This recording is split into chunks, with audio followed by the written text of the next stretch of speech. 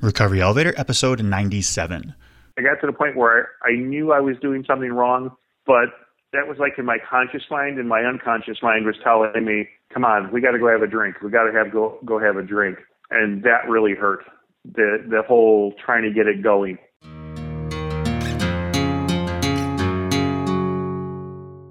Welcome to the Recovery Elevator podcast. My name is Paul Churchill. Thank you so much for joining us.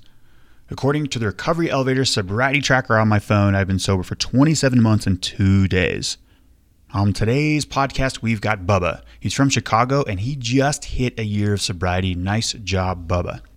Before we get any further, let's hear from Café RE. Before I got sober, I felt alone. It felt like I was the only one in the whole world who found it extremely difficult to stop drinking once I had started. With Café RE, I now know I'm not alone. In fact, there are so many people all around this world just like me. In Café RE, for $12 a month, I get access to a private, unsearchable Facebook group where I can connect with other like-minded individuals, meet with them face-to-face in several weekly live webinars and meetings. I can get paired with an accountability partner who has a similar sobriety date as mine. I can attend in-person meetups and attend exclusive sober trips to places like Costa Rica. If there's one thing I've learned in sobriety, it's that I can't do this alone. Go to recoveryelevator.com and use the promo code ELEVATOR for your first month free. Again, use the promo code ELEVATOR when signing up for your first month free. Okay, let's get started. The topic for today is cognitive dissonance and what the hell that means. But let me lead off with a quote. First, they ignore you. Then they laugh at you. Then they fight you. Then you win. Now, I thought this was Gandhi who said this quote, and I did some research just to make sure that I was right, and really nobody knows who said this quote. Gandhi said something similar, but it's actually not confirmed. I heard that quote a long time ago, and that's been my mantra in sobriety. If you're out there struggling to get sober, hell, struggling to stay sober, a life without alcohol is what you desperately want more than anything in the entire world. I know how that feels. I've been there. Tell yourself this quote. Let's both say this quote out loud. We're going to change you to me. First, they ignore me. Then they laugh at me. Then they'll fight me. Then I win. Now, I love this quote for many reasons. About 10 podcasts ago, I mentioned a life hack where you want to be the tortoise and not the hare. Life is measured one day at a time. Sobriety is measured one day at a time. We're moving through this thing slowly, patiently, and in the end, we'll find out who wins. Now, who are we saying this quote to? I want you to tell this quote to your addiction. For me, I'm talking to Gary. Gary is the guy, my addiction, who lies to me in my own voice and says, yeah, Paul, a sea breeze? Let's do it. Everybody around this bar is having them. Why can't we? Well, Gary, I have made a decision to quit drinking. I will no longer need you chirping at me because I don't drink anymore, Gary. So Gary, remember when I first told you that I was going to stop drinking? That was after my panic attack in Spain. You basically ignored me because I was drinking pretty soon after that. In fact, Gary, you ignored me for a long time. There were countless mornings I woke up and said, okay, I am done drinking for the rest of my life, only to be drinking the same day and sometimes before noon. Yeah, Gary, you ignored me. And then you started to laugh at me really hard. Especially when I was a groomsman with a black guy for my best friend's wedding in 2008, because I may have gotten into an altercation with a bouncer at the bar the night before. Oh, Gary, you laughed hard and long. But then you saw something changed. I started to string a couple nights together. After a painful amount of failures with my decision to quit drinking, something stuck. I was getting smarter. I began to string a couple nights together. I began to believe. And Gary, you didn't like this. You started fighting me big time. You really started to convince me that I wasn't an alcoholic. In fact, Gary, remember that first AA meeting we went to? We came out and you were like, dude, Paul, did you hear all those stories of the drunkalog? You don't have a divorce. You've never been to prison. You don't have a DUI. Hell, you've got money in your bank account. There's no way you can be an alcoholic. Damn it, Gary, you got me good. You fought me for a long time. But guess what, Gary? In the end, I win. I win one day at a time with you, Gary. So what is cognitive dissonance? You've heard many times on this podcast, myself and others say, we are sick and tired of being sick and tired. It's the force that creates the exhaustion, the turmoil in your mind regarding alcohol. The definition of cognitive dissonance is the state of having inconsistent thoughts, beliefs, or attitudes, especially as relating to behavioral decisions and attitude change. I knew that I needed to stop drinking. However, my mind, Gary, kept telling me, Hey, look, the Super Bowl. Every commercial, there's Bud Light. Apparently, I'm un-American if I don't drink Budweiser. Oh, health benefits from drinking wine? Shoot, I'm missing out. That is the cognitive dissonance inside my brain. I want to quit drinking, but my mind won't let me. I think we all can agree it's exhausting. The term cognitive dissonance is often used to describe the feelings of discomfort that result from holding two conflicting beliefs. When there's a discrepancy between beliefs and behaviors, something's got to change in order to eliminate and resolve the dissonance. Back to that quote, Gary made me change. My mind shifted to avoid this cognitive dissonance. And Gary successfully had me drink night after night after night after night, even though I desperately wanted to quit. We all know how these inconsistent and conflicting beliefs can lead to extreme disharmony. And that's where the justification comes in. That's where hair of the dog comes in. And that's when we convince ourselves. We come up with these plans. We're going to say, okay, I got a hangover, and the best way that I can think of, I've had 9 Tylenol already, is just to drink this away. You know what? We're just going to drink the odd days of the week. That's it. Your mind is trying to avoid the disharmony and put it back into sync. Did any of those plans work? Nope. For me, they didn't. Let's take a look at how this can happen in real life. So let's go with, let's say Tina, for example. She's 34 years old, works in a printing factory outside Milwaukee, has a cat named Stu, and her favorite band is Third Eye Blind because, for obvious reasons, it's a great band. Now, Tina's boss has told her many times, Tina, look, we start work at 9 a.m. According to your timesheet, starting at 9 a.m. is a little too early for you. Tina, what can we do to make sure you get here not only at 9 a.m., but before 10 a.m.? Well, Tina knows the answer is to not be so hungover in the morning that you can get to work on time. So after the meeting with Tina's supervisor, she makes a decision to not drink anymore. However, later that evening, she finds herself not only drinking, but drunk. This is a perfect example of cognitive dissonance, and night after night after night of this is frickin' exhausting. And that's when a lot of us, we get to the point where we're simply sick and tired of being sick and tired. Believe it or not, that's a great point to arrive at because it means you're ready to quit drinking. So what are some ways to avoid cognitive dissonance? Well, this is Recovery Elevator episode 97. This episode and the 96 previous episodes will lay out the framework. Go ahead and block off about 73 hours of your life and you'll get a pretty good idea of how to do it. Another way is hang out with people that have the supporting views that you do. Just like when we drank, we tend to roll with the crew that also like to drink. The opposite has to happen. Now, you don't have to change much to avoid these uncomfortable feelings of cognitive dissonance. You just have to change everything. Another way is to educate yourself. Now, knowledge is not power unless you do something with it. But go to a 12-step meeting.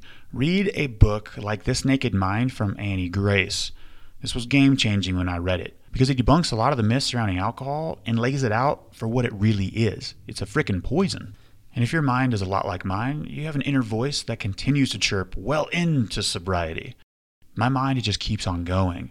And that can be quite exhausting. It's really hard to be in the moment when my mind doesn't allow me to be in the moment. But I'm trying to take action, Recovery Elevator. The Recovery Elevator book of the month for our book club is called The Untethered Soul. I think the author is Michael Singer. It's all about the inner voice and ways to distance yourself from that inner voice and simply be with those emotions and negative thoughts. It's a pretty cool read. I highly recommend it. Okay, now let's hear from our interviewee, Bubba. Bubba, how are you? I'm doing good, Paul. How about yourself? I'm doing fantastic. And Bubba, before we get any further, I'm going to answer the question that I usually ask people. How long have you been sober? I'm going to tell everybody it's been 366 days, 1 day longer than a year. Congratulations, Bubba. Why, thank you. I never thought it was going to happen. A lot of people don't get to this point. And so it doesn't happen for a lot of people. You should be proud. How are you feeling? I'm feeling good. I'm feeling really good. It's amazing. I had been drinking for so long that I didn't even realize how much it was actually affecting my life. And now, with a year of sobriety under my belt, I'm starting to see things more clearly. I'm doing different things. And I'm actually getting much more into photography, which is something I used to do a lot of, but kind of pushed off to the side so that way I could drink more. The hobbies are coming back. And before we get any further, give listeners a little background about yourself, maybe where you're from, what you do for a living, how old are you, do you have a family, and what do you like to do for fun besides photography? Well, I just turned 50 last month, so I'm officially old. I was born and raised in the Chicago area. Let's see. Other than photography, I enjoy riding my Harley. I enjoy being outdoors, do a little bit of hunting. Other than that, I'm just pretty laid back. And listeners, I met Bubba in person at the Recovery Elevator meetup, Café RE meetup in Chicago mid-October, right before the Cubs won the World Series. And Bubba, you were a godsend, man. You were like just a map in our back pocket showing us all these, the sights and sounds of the city facts. Took us to Wrigley Field. I got a photo taken there, and a name drop said, I was there in the World Series. I was there about 10 days previously to it. And Bubba, you told me that you've lost like 100 pounds in sobriety. Am I correct on that? Well, I've actually lost 46 in sobriety, and all total, I've lost 96 pounds. I had actually started my weight loss journey before I quit drinking, but I also knew that I wasn't going to get anywhere close to my goals if I continued to drink, because I don't know about you, but when I drink, I eat, and I don't necessarily eat good for you things. And I eat a lot of things. It's sort of like drinking beer for me. One beer is good, 12 is better. A few slices of pizza, a whole pizza. It all runs together. And I think this is a perfect example to show that the booze is usually the last thing to go. And it's not, it's not our jobs, it's not this, and that's the problem. It's usually alcohol, and that's always the last thing to go. And I find it fitting that at the end you're like, all right, the booze is gone, and then the weight just probably flew off, right? Yeah, it did come off quite quick after I eliminated that last obstacle to my weight loss. And this is one of the cool parts about this podcast, guys, is I met Bubba in person. He's in Chicago. I never would have met up with Bubba if it had not have been for this podcast. And so the reach of this thing is incredible. It's great to put faces to names. And I got to say thank you for being part of my recovery, Bubba. You've been in Café, an integral part of the community for a while. Let's jump into some of these questions here, Bubba. When did you start to realize that you maybe have a problem with alcohol? So you're 50 now. Was it last year, 2 years ago, a decade ago? When was that? No, actually, some of the earliest that I can remember, because I remember some of these thoughts as they come back to you after a while. And I was kind of a late bloomer when I came out as being gay. I came out when I was 29. And in the back of my mind, I was kind of thinking, well, I'm not going to drink as much now because I don't have all that stress, and I'm not trying to hide that part of my life. And I thought that was going to be like a magic switch because, we all think there's little things that can happen without any effort. And that was one of them. And then I continued drinking, obviously, for years after that. And then about, I'm going to say 4 years ago, I really started to see that it was becoming a problem. And I started trying to, moderate when I was drinking. Okay, I'm only going to drink on weekends, or I'm only going to have a few beers. I started to limit how much beer I would keep in the house so that way I wouldn't have too many. I'd go, if I only got a few, I'll only drink a few. Those plans to moderate usually work out pretty well, right?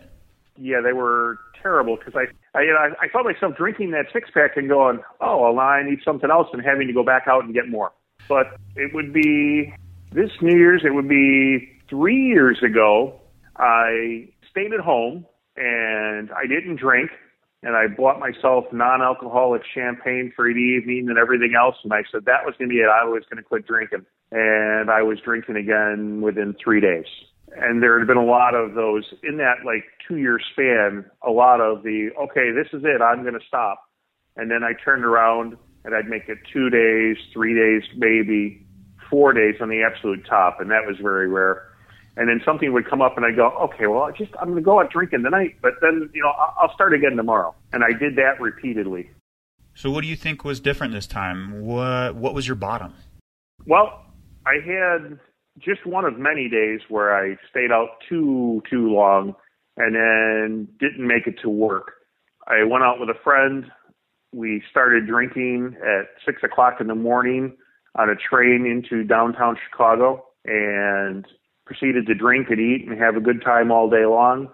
And then I came back, and logic would have told me to come home and go to bed, and I didn't.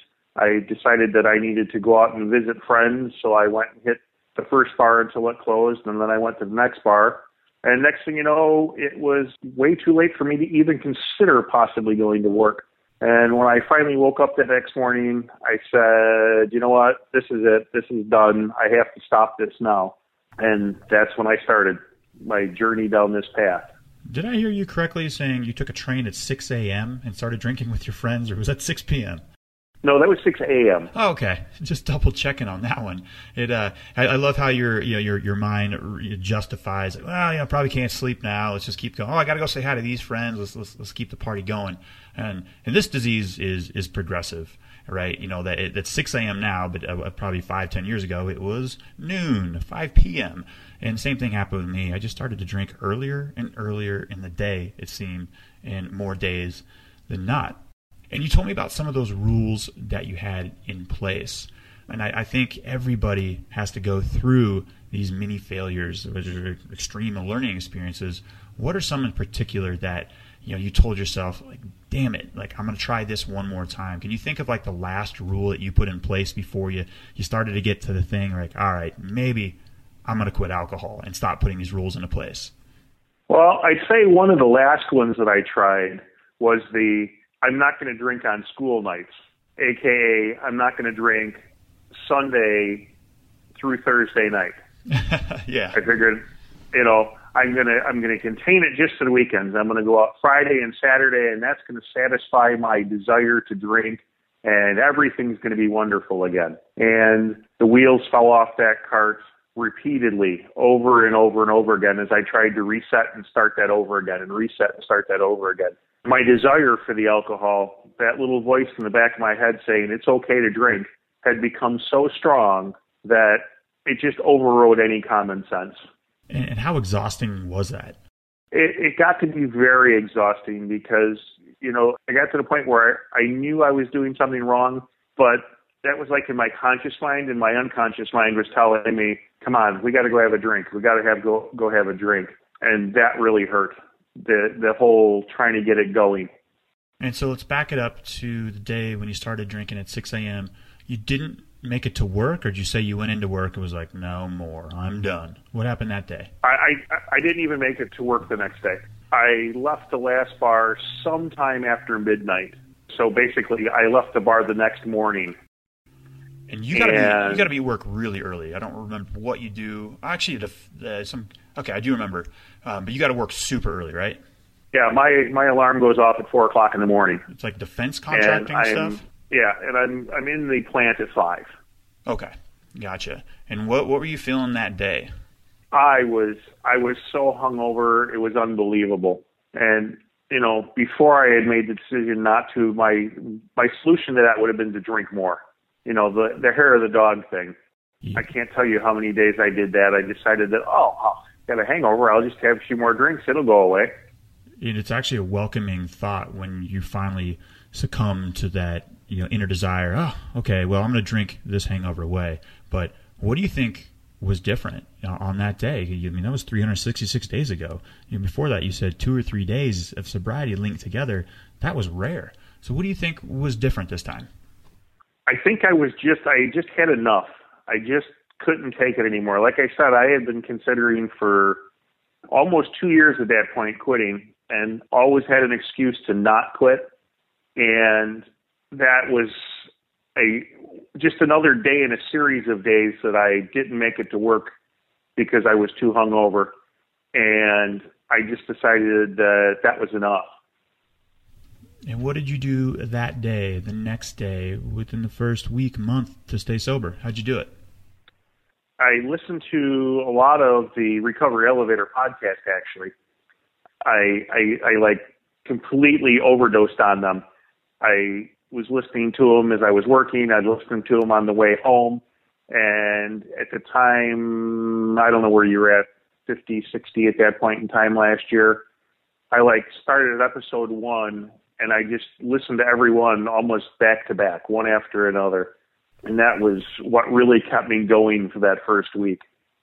And how about after that first week?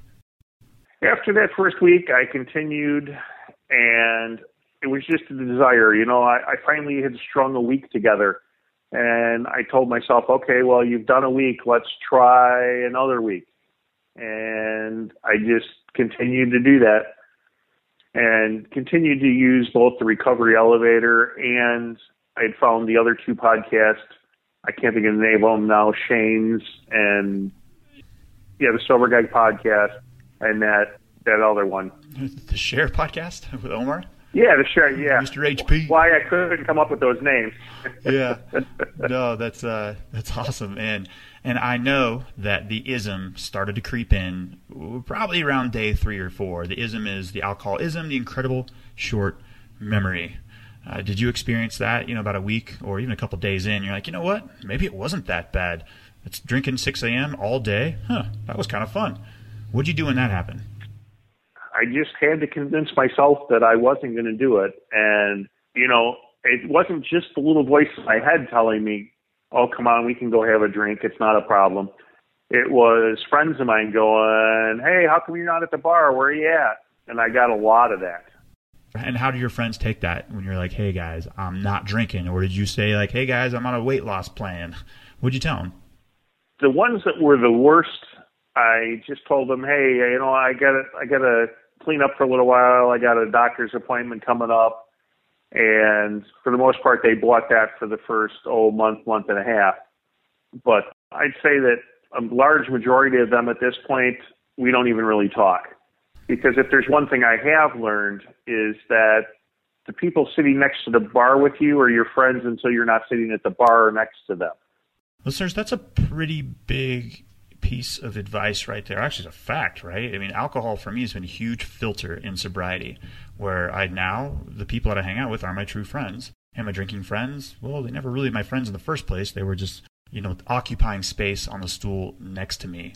And we're friends on Facebook, Bubba. You're pretty open about a lot of things. And how good does it feel to be, one, open about being gay, and number two, open about recovery? It feels fantastic. And I think that's, we talk about basically having checks and balances and what we do to stay sober and the accountability factor. And to me, some of that is the accountability, because my close friends, my family, everybody else, they're all on Facebook and they all see what I'm doing. So it wasn't a question, even at the holidays and that, of, hey, you want to drink? They all knew ahead of time that I wasn't drinking. And I think that's actually helped, because you don't have those awkward, you go to a family party and everybody's like, oh, come on, have a drink. Come on, have a drink. Because as a good drinker, and everybody has known you as a good drinker for a long time, if they see you without a drink, they're all like, well, what's wrong? How come you're not drinking? And it's helped avoid a lot of that. And listeners, that's, I think, 97 straight podcasts where the word accountability said. Yeah, that word might have some importance to it. And how important has accountability been just in recovery? I think it's an important piece, and it's important for me to be accountable to myself, but it's also important to be accountable to my friends, because my friends know that I'm doing this, and I think there's a lot of them that would look at me and go, what are you doing with a drink, if they were to see me with one at this point in time. Now, I want to touch up upon the coming out of the closet at age 29. And David, I'm sorry to let you know, in terminal uniqueness, you are not the first person to come out in recovery and come out as gay. I think you're like the 4th or the 5th one. But one really surprising statement that has emerged from all of them, you would be the 5th if you agree, is that coming out of the closet as gay was much easier than coming out of the closet as an alcoholic. What was your experience with this? Well, I think there was surprise in both cases. People were equally as surprised. I would say that coming out of the closet as an alcoholic was a lot more challenging for a lot of people, because even though they knew that I was a good drinker, nobody looked at me as somebody that had a problem, because I didn't have those stereotypical problems or issues that caused a lot of people to quit. I've been very fortunate. I somehow, and I couldn't even tell you how, managed not to get any DUIs. I managed not to lose a job, which a lot of my friends have. I got a pretty good idea about the DUIs. Chicago's got a great rail system. Oh, yeah.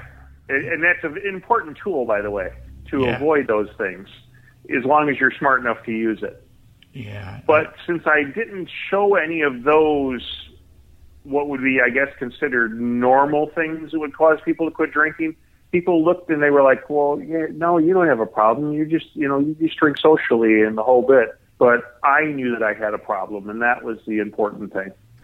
And when we were in Chicago, we had kind of a round table session with all the attendees of that meetup.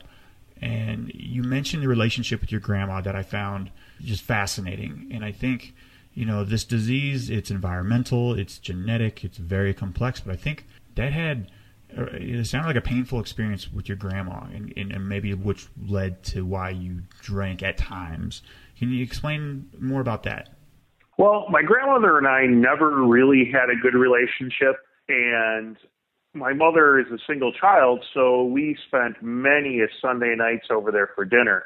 And before I was old enough to drink legally, we would go over there and I would go through these dinners, and it was a horrible experience for me.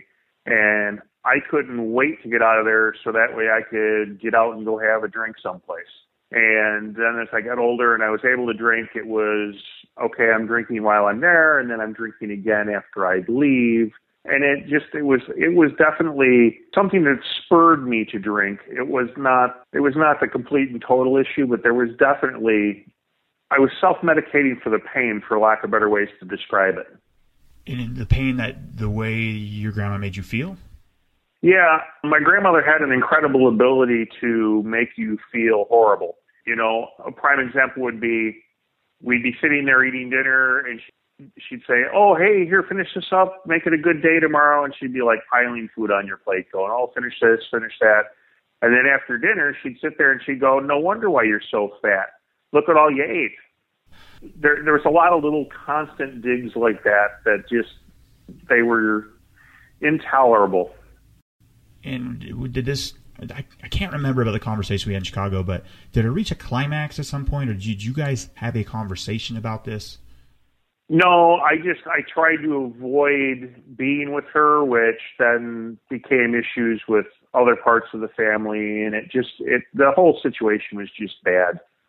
I got it now, though. Yeah, the theme of the meetup was lean in and let go, and this was one of the big things that you're learning to let go of, those negative emotions, those negative feelings. That genetics plays a huge role in this, but we've all got that nagging emotional pain from something in our life that we need to let go of, whether it's big or small. And you decided to let go of that, right? Oh, yeah, I had to. It took a while, but, you got to put everything to the side. And Bubba, what does your recovery portfolio consist of today? Walk us through a day in the life of Bubba. Well, pretty much so. I keep myself busy. I've got a good group of friends. I get up in the morning, I go to work, I work out every day. Before work, I get an hour in, go to work, do my things, come home, eat, have coffee with my friends, watch a little TV, and crash most of the days. Not a real exciting life, but it used to be get up, go to work, come home, go to the bar. To me, it's a sober life. Any sober life is a hell of a lot more exciting than my life when I was drinking. But what do you do in the daytime to, the affirmations? For example, if I go more than a couple days without at least connecting via text, via coffee, via phone with a couple alcoholics, it's only a matter of time before my addiction named Gary will convince me, start chirping at me in my own voice inside my head, and then boom, before I know it, I'm drinking. Well, Paul, I just about weekly, sometimes I run a little bit behind, I listen to the Recovery Elevator podcast, and being part of the RE Cafe, I utilize a lot of the things that people talk about in there. People talk about their concerns and how they handle it, and even though I don't always comment on things, I'll see somebody post a question and I'll go through and I will read it and I'll see what everybody's opinion is and how they've handled the different situations. And I think that helps a lot too, at least for me anyway. Even when I go a couple of days without being active in Café RE, what it does is it tells me I'm not alone, because alcohol, it put me on a planet far, far from the one I'm on right now. I felt like I was the only person in the entire world. But yeah, even though I don't comment on it, I read a lot of those posts and I say, you know what? I am having a bad day, but that's okay because this person over there is too, but this is what they're doing about it. And we work collectively as a group to move forward in sobriety. And Bubba, we have reached the rapid fire round. If you could answer these questions within 30 to 60 seconds, that would be great. Are you ready? All right, let's do it. Love it. Bubba, what was your worst memory from drinking? Well, Paul, there was a lot of those, but I'd have to say the waking up in my lazy boy covered in beer repeatedly was probably some of my worst memories in drinking. Yeah, that would be nice if beer smelled like Ralph Lauren cologne, but it doesn't. It just doesn't. Nope. No, it doesn't. And Bubba, we've all heard of the aha moment. Did you ever have an oh shit moment indicating, oh man, I can't control my drinking?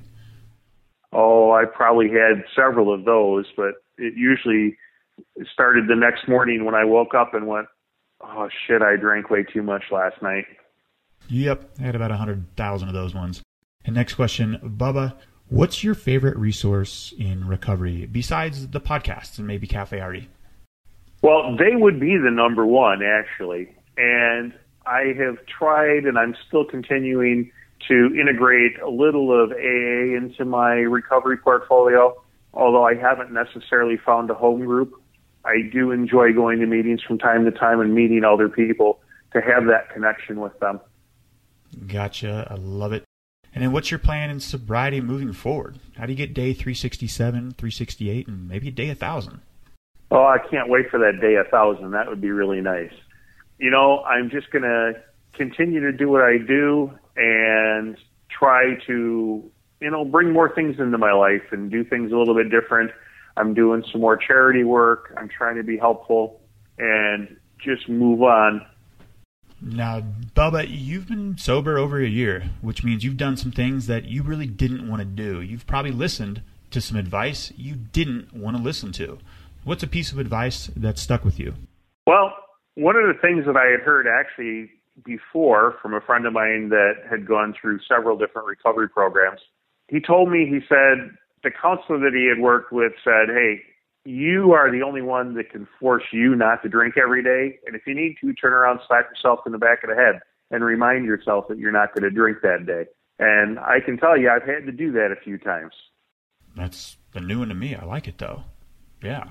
And then before we depart, what guidance can you give to somebody who's thinking about quitting drinking or they've been sober for 2-3 days? Well, for somebody that's considering it or has been doing it for a few days, I'd say stick with it. It does get better because as we know, those first 72 hours to a week can be a little bit rough. But in the long term, things that you don't even know that are wrong now will correct themselves. Give me an example of that. And I agree 100% with you, but I'm curious to see if you have an example of that. Well, like myself, I had no clue how much money I was spending on alcohol and how much it was impacting my ability to pay my bills. And now that I'm not spending all that money, I'm actually paying my bills and have a little bit of money left over at the end of the month. Yeah, money isn't everything, but it makes things a lot easier. Yep. And when I was drinking, I had no clue what I was spending. And Bubba, before we depart, give listeners your own customized "You Might Be an Alcoholic" if line. Well, I'm going to go with you might be an alcoholic if you slam 6 beers before you go to the bar because you don't want to have to wait for a drink when you get there. I love it. I know a lot of us can relate to that. Unless that's you listening right now, telling yourself you're different. Right? You made it 30 minutes into this interview and you're telling yourself you're different. That's okay. Not a problem. That would be called terminal uniqueness. Bubba, thank you so much for joining me and helping me stay sober. I really hope to see you in Bozeman at the retreat on August 24th, August 27th. Thank you so much for joining us, Bubba. And I'm hopeful to be there because I had a great time at Chicago, and I think the Bozeman rally will be fantastic. Love it. It's going to be a great time. Thanks, Bubba. You're welcome. Okay, bear with me for a second here, Recovery Elevator. So you wake up one day and you realize you're a pigeon. Yep, you got feathers, you got wings. Oftentimes, places that look like a great perch are covered in broken glass or spikes. Nobody really seems to want you around. You've been trying a long time not to be a pigeon. In fact, that one guy, Daryl, he called you a rat with wings the other night at the bar. What a dick. Now, to clarify, you didn't go from being a falcon to a pigeon. You went from, let's say, a squirrel to a pigeon. All you want to be is a squirrel again. You see those guys being all nimble like on the pine logs in the forest? You can dash up a tree at any sign of danger. But now you're a dove. You tell yourself, God dang it, I'm a dove. So there you are. You're a dove, walking around all mopey-dopey in the plaza in Rome. You're just jumping along on 3 toes. Yep, you only got 3 toes now. That sucks also. But wait a second. Something changes in your mind. You're like, okay, I'm a dove. Now what? You look over, there's a group of other doves. They're not even working for their food. There's people throwing seeds at them. Man, these things on my back are slightly cumbersome. What are they for? Oh wait, they're wings. Let's go ahead and try them out. You start to fly. You say, whoa, Rome looks pretty cool from above. Maybe being a dove isn't so bad. Okay, what I'm trying to do, Recovery Elevator, if you're still with me here, is draw an analogy of what it was like when I was an alcoholic, or first realized I was an alcoholic. I was focusing on what I couldn't do instead of what I could do. As soon as I started to spread my wings and really look at the new opportunities in front of me, life became pretty cool again. In fact, if you want to get sober, you've got a tremendous opportunity to change the direction of your life. I highly recommend you take it. Yeah, I'm not too sure if that analogy worked. They can't all be home run hitters, Recovery Elevator. I haven't mentioned this in a while, but we do still have the Recovery Elevator Forum. This is separate than Café RE. Go to the homepage, recoveryelevator.com, and the very bottom in the footer, there's a link to the forum. It is a private forum. You do need a username and password to join, but it is free, and there's some pretty cool conversation taking place. So Recovery Elevator, we took the elevator down. We got to take the stairs back up. We can do this.